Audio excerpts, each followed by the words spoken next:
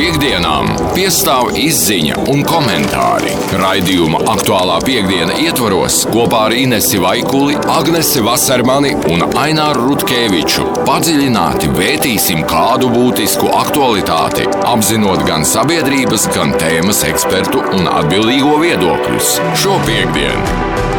Jā, arī šo piekdienu mums ir atgriezusies rubrika Aktuālā piekdiena, un mums jau raidījumā ļoti patīk ne tikai pie zinātnieku viedokļiem turēties, bet arī apskatīt, ko saka eksperti kādā mums aktuālā jautājumā, un ko jūs, klausītāji, par to domājat. Un, Agnes, labrīt, tu mums esi šai dienai sagatavojis arī kādu interesantu tematu, es saprotu. Jā, ļoti priecājos būt atpakaļ ēterā raidījumu Aktuālā piekdiena, un kas tad varētu būt aktuālāks šajā dziesmu un deju svētku nedēļā par dziesmu svētkiem.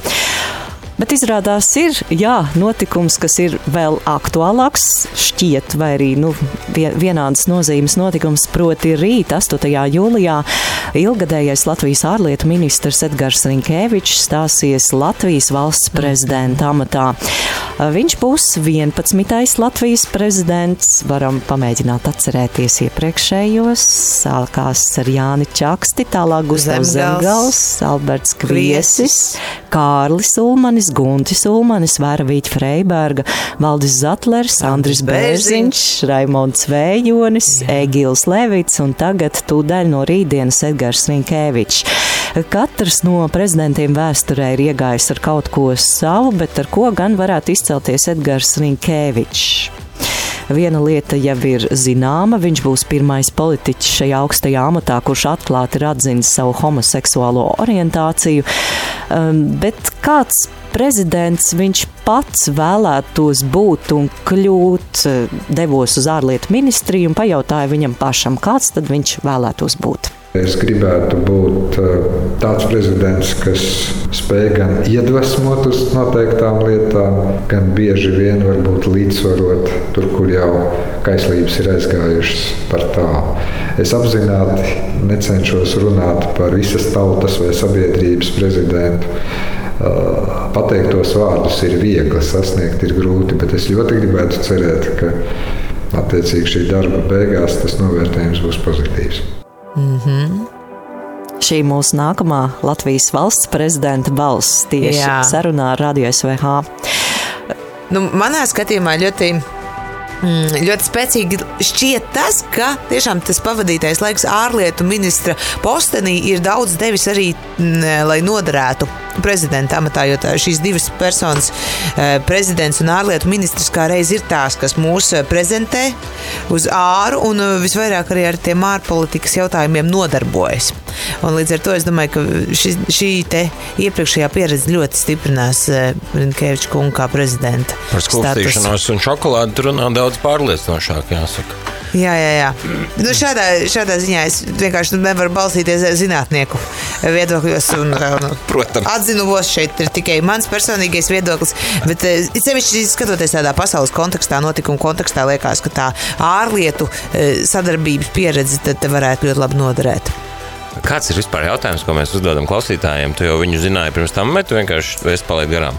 Nē, man liekas, ka par to arī apmēram būs. Jā, kāds ir jautājums, ko mēs jautājam? Šāds, protams, mums visvairāk interesē mūsu radio klausītāju domas. Kā jūs domājat, kāds būs Latvijas prezidents Edgars Rinkēvičs? Kāds viņš būs? Tas jautājums arī varētu būt. Kādas jūsu domas, ko jūs no viņas sagaidāt? Kā jums vasariņa? Varbūt, ko jūs viņam novēlat kā Latvijas prezidentam? Kādu prezidentu mēs vēlamies?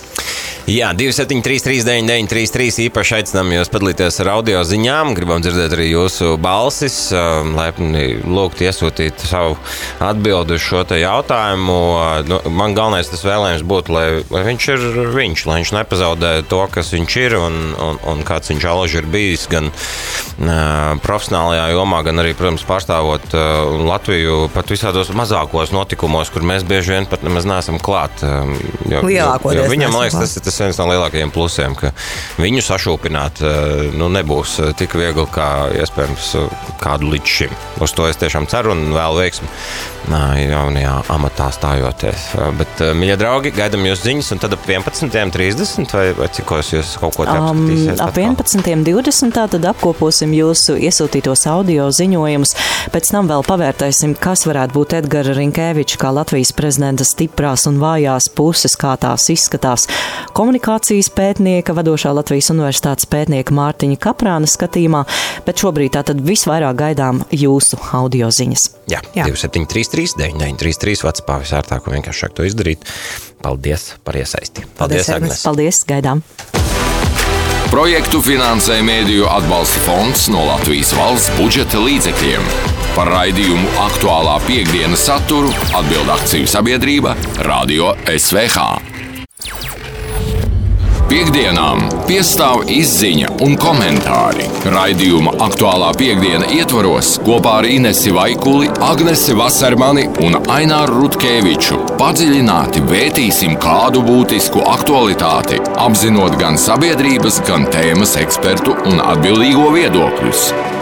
Jā, no šodienas mūsu raidstacijā atsākas raidījums Aktuālā piekdiena, kad visas dienas garumā cauri programmai bijis kāds sabiedrībā aktuāls temats. Un šīs dziesmu un deju svētku nedēļas izskaņā ir gaidāms vēl kāds ļoti svarīgs notikums Latvijas vēsturē. Rīt, 8. jūlijā, valsts prezidenta amatā stāsies ilggadējais Latvijas ārlietu ministrs Edgars Rinkēvičs. Rīta programmā lūdzām izteikt jūsu, mūsu Radio SVH klausītāju domas, ko jūs sagaidāt no nākamā valsts prezidenta un kāds prezidents Edgars Rinkēvičs varētu būt. Lūk, jūsu iesūtītās audioziņas. Edgars Rinkēvičs kā Latvijas prezidents, lai viņš būtu taisnīgs, godīgs, pildītu labi savus uzdotos pienākumus, vērtētu Saeimas, strādātu valsts labā, lai valstī tiešām paceltos labklājība un valsts izaugsme.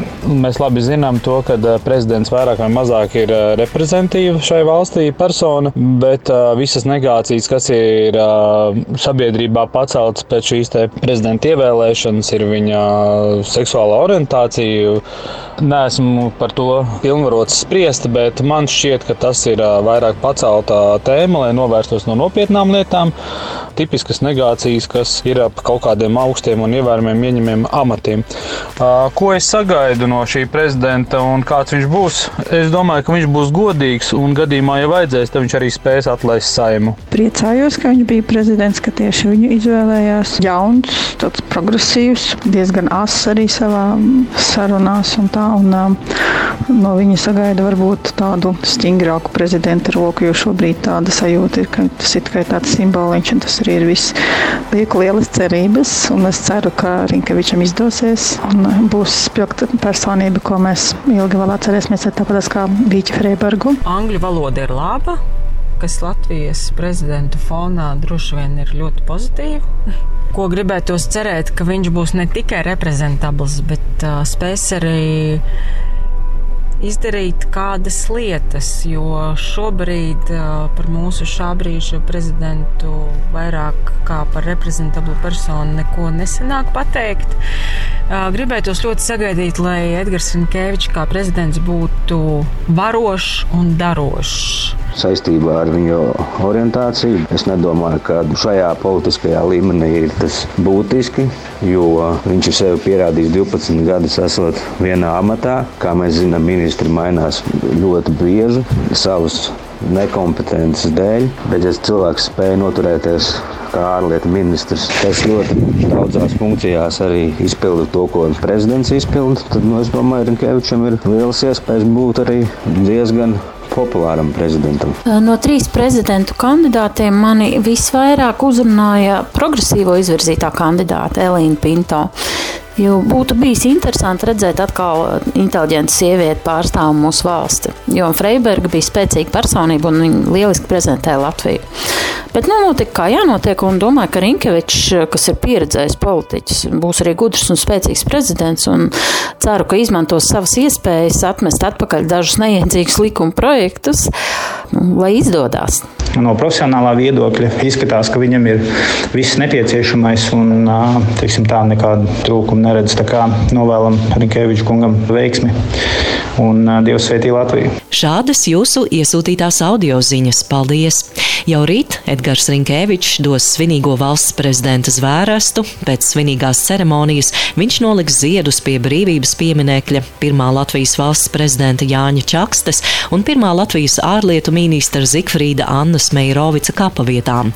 Vēlāk viņš saņems Rīgas pils atslēgu no valsts prezidenta Egila Levita un Andras Levitas, bet rīta dienas noslēgumā Rinkēvičs ir plānojis doties uz deju lielu uzvedumu Mūžīgais dzinējs. Skan raidījums Aktuālā piekdiena, ar ko Radio SVH studijā ir Agnese Vasermane. Tālāk šīs dienas gaitā pēc 3:00 pēcpusdienā sazināsimies ar Latvijas Universitātes vadošo pētnieku Mārtiņu Kaprānu un vērtēsim, kas varētu būt Edgara Rinkēviča kā Latvijas prezidenta stiprās puses un izaicinājumi jaunajā amatā. Projektu finansē Mēdīju atbalsta fonds no Latvijas Valsts budžeta līdzekļiem. Par raidījumu Aktuālā piekdienas saturu atbild akciju sabiedrība Radio SVH. Piekdienām piestāv izziņa un komentāri. Raidījuma Aktuālā piekdiena ietvaros kopā ar Inesi Vaikuli, Agnesi Vasermani un Ārlietu Rutkēviču padziļināti vētīsim kādu būtisku aktualitāti, apzinot gan sabiedrības, gan tēmas ekspertu un atbildīgo viedokļus. Šis ir raidījums Aktuālā piekdiena un Radio SVH studijā Agnese Vasermane. Šoreiz raidījuma uzmanības fokusā Latvijas ilggadējā ārlietu ministra Edgara Rinkēviča stāšanās Latvijas Valsts prezidenta amatā, kas notiks rīt 8. jūlijā. Tiekoties ar Radio SVH, Rinkēvičs atzina, ka viņa prezidentūras laiks solās būt gana izaicinošs un prasīs visu viņa līdz šim iegūto politisko pieredzi, prasmes un kontaktus. Es redzu, ka tā ārlietu ministra darba pieredze, kontakti šobrīd ir būtiski, lai stiprinātu mūsu valsts starptautiskās pozīcijas gan NATO, gan Eiropas Savienības kontekstā. Tas, kas notiek mūsu robežu tiešā tuvumā, sevišķi Baltkrievijā, tas, kas notiek Eiropā, Krievijas agresija pret Ukrainu, NATO spēki šeit Latvijā, kas sniedz mums atbalstu mūsu neatkarības nodrošināšanā, tie uzdevumi paliks. Pie tam tā situācija vēl var sarežģīties, ņemot vērā vēlēšanas daudzās mūsu sabiedroto valstīs, kur mēs vēl nezinām, kāds būs šis iznākums. Un tas var prasīt visu pieredzi un tās prasmes, kuras es esmu ieguvis strādājot šeit. Latvijas iedzīvotāju acīs Edgara Rinkēviča popularitāte šobrīd ir viena no augstākajām Latvijas politiķu vidū. Tas atspoguļojas nevien valdības reitingos, arī pēdējās Saeimas vēlēšanās Rinkēvičs saņēma lielāko plusiņu skaitu no vēlētājiem. Tā ka Rinkēvičam ir ļoti pozitīvs starta kapitāls ar ļoti augstu vērtību kā politiķim, vērtē Latvijas Universitātes vadošais pētnieks Mārtiņš Kaprāns. Viņš tomēr varētu teikt tāds politiskais dzīvnieks, viņš ir no 90. gadiem veidojies, uzkrājis milzīgu pieredzi, viņš pārzina valsts pārvaldi, viņš pārzina visus iekšējos procesus, viņš saprot, kā darbojās politikas strāvojumi, kas nosaka bieži vien, kurš lēmums tiks vai netiks atbalstīts valdībā, tā kā šāda starta pozīcijas viņam dod ļoti labas iespējas kļūt vai saglabāt popularitāti. Taču tas lielais jautājums patiesībā ir tāds, ka viņš līdz šim lielā mērā ir bijis tāds elites komunikācijas un elitārās komunikācijas veidotājs, dalībnieks.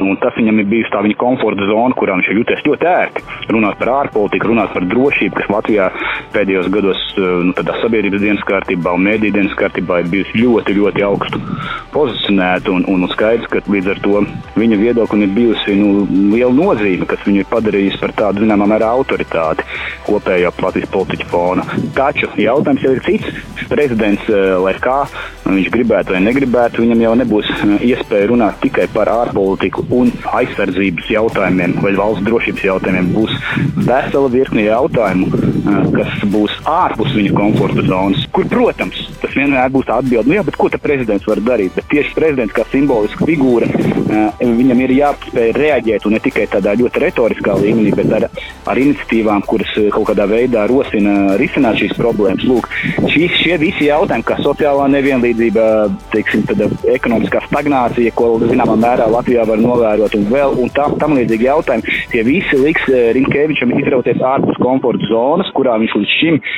faktiski ir jūties ļoti ērti, un kas ir audzējis to viņa politisko kapitālu. Lūk, un tas, protams, ir liels jautājums, kādā veidā viņam to izdosies izdarīt. Es domāju, ka viņam to izdosies izdarīt, bet vienalga tas nebūs ērti. Komunikācijas pētnieks Mārtiņš Kaprāns izceļ vēl kādu niansi, kas Edgaram Rinkēvičam Latvijas prezidenta amatā būs jāņem vērā. Krievlodīgo vidu Rinkēvičs joprojām saglabā relatīvi zemu vērtējumu.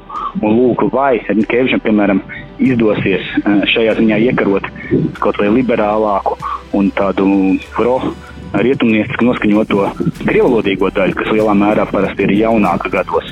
Tas ir interesants un atklāts jautājums, kuram man nav tāds skaidrs atbildes, jo tur atkarībā no izvēlētās retorikas, cik dzirdēts, viņš tomēr mēģinās būt nedaudz mērenāks savos izteikumos un nebūs tik ļoti varbūt kaujinieciski noskaņots attiecībā uz tādiem etnopolitikas jautājumiem. Tā kā, es domāju, ka tas būs interesants jautājums, jo ja viņam izdosies iekarot, teiksim, krievalodīgo 20-gadnieku un 30-gadnieku pietiekami lielas daļas tādu arī uzsvēršanos, tad viņam popularitāte ies kosmosā kaut kādā ziņā. Tā Latvijas Universitātes vadošais pētnieks Mārtiņš Kaprāns.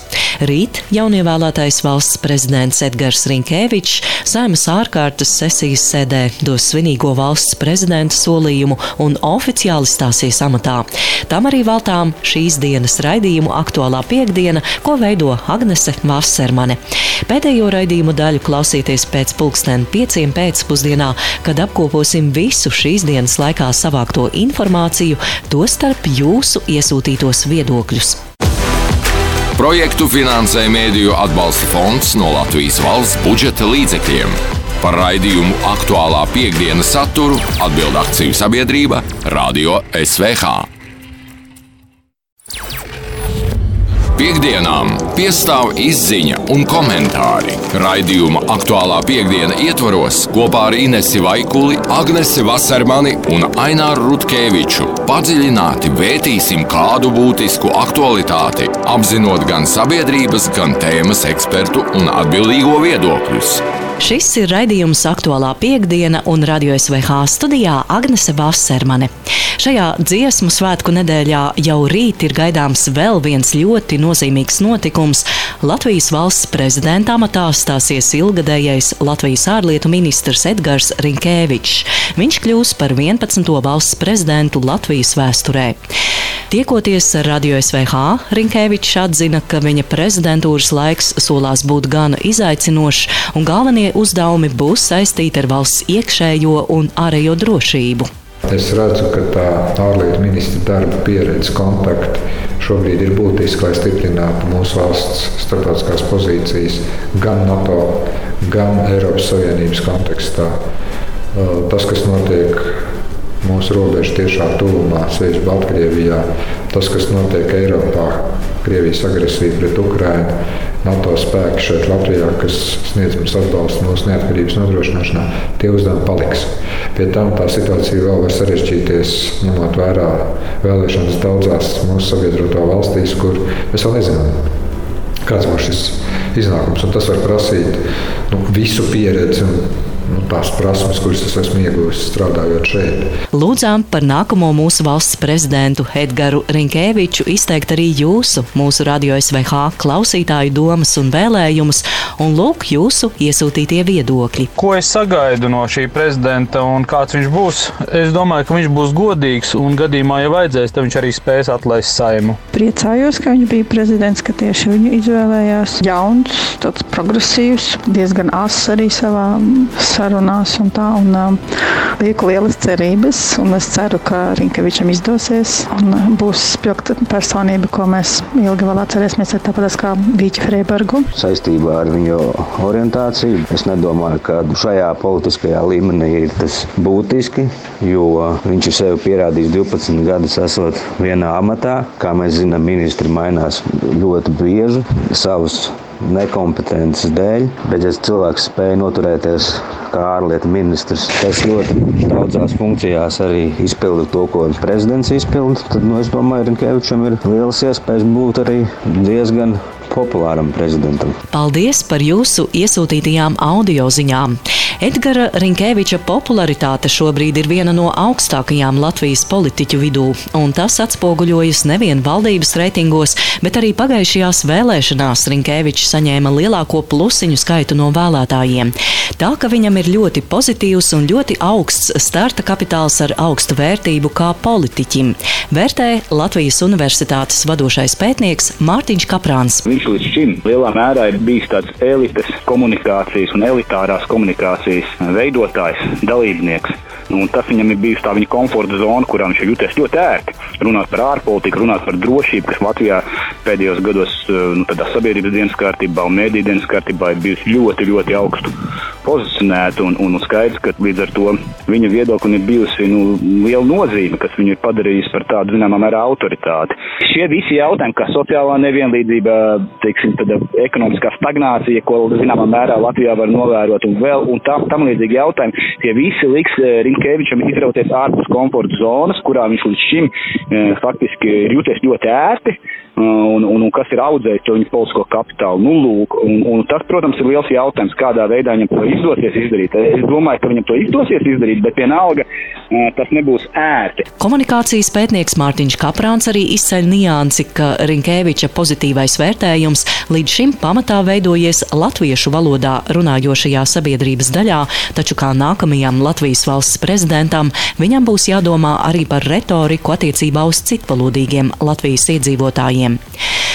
Un raidījuma noslēgumā varam paklausīties, ko Edgars Rinkēvičs atbildēja uz radio SVH uzdoto jautājumu, kāds Latvijas Valsts prezidents viņš vēlētos būt. Es gribētu būt tāds prezidents, kas spēj gan iedvesmot uz noteiktām lietām, gan bieži vien varbūt līdzsvarot tur, kur jau kaislības ir aizgājušas par tālu. Es apzināti necenšos runāt par visas tautas vai sabiedrības prezidentu. Pateiktos vārdus ir viegli, sasniegt ir grūti, bet es ļoti gribētu cerēt, ka attiecīgi šī darba beigās tas novērtējums būs pozitīvs. To Edgaram Rinkēvičam, Latvijas Valsts prezidenta amatā, novēl arī radio SVH. Un ar to arī izskan šīs dienas raidījums Aktuālā piekdiena, ko veidoja Agnese Vasermane. Projektu finansē Mēdīju atbalsta fonds no Latvijas Valsts budžeta līdzekļiem. Par raidījumu Aktuālā piekdiena saturu atbild akciju sabiedrība Radio SVH.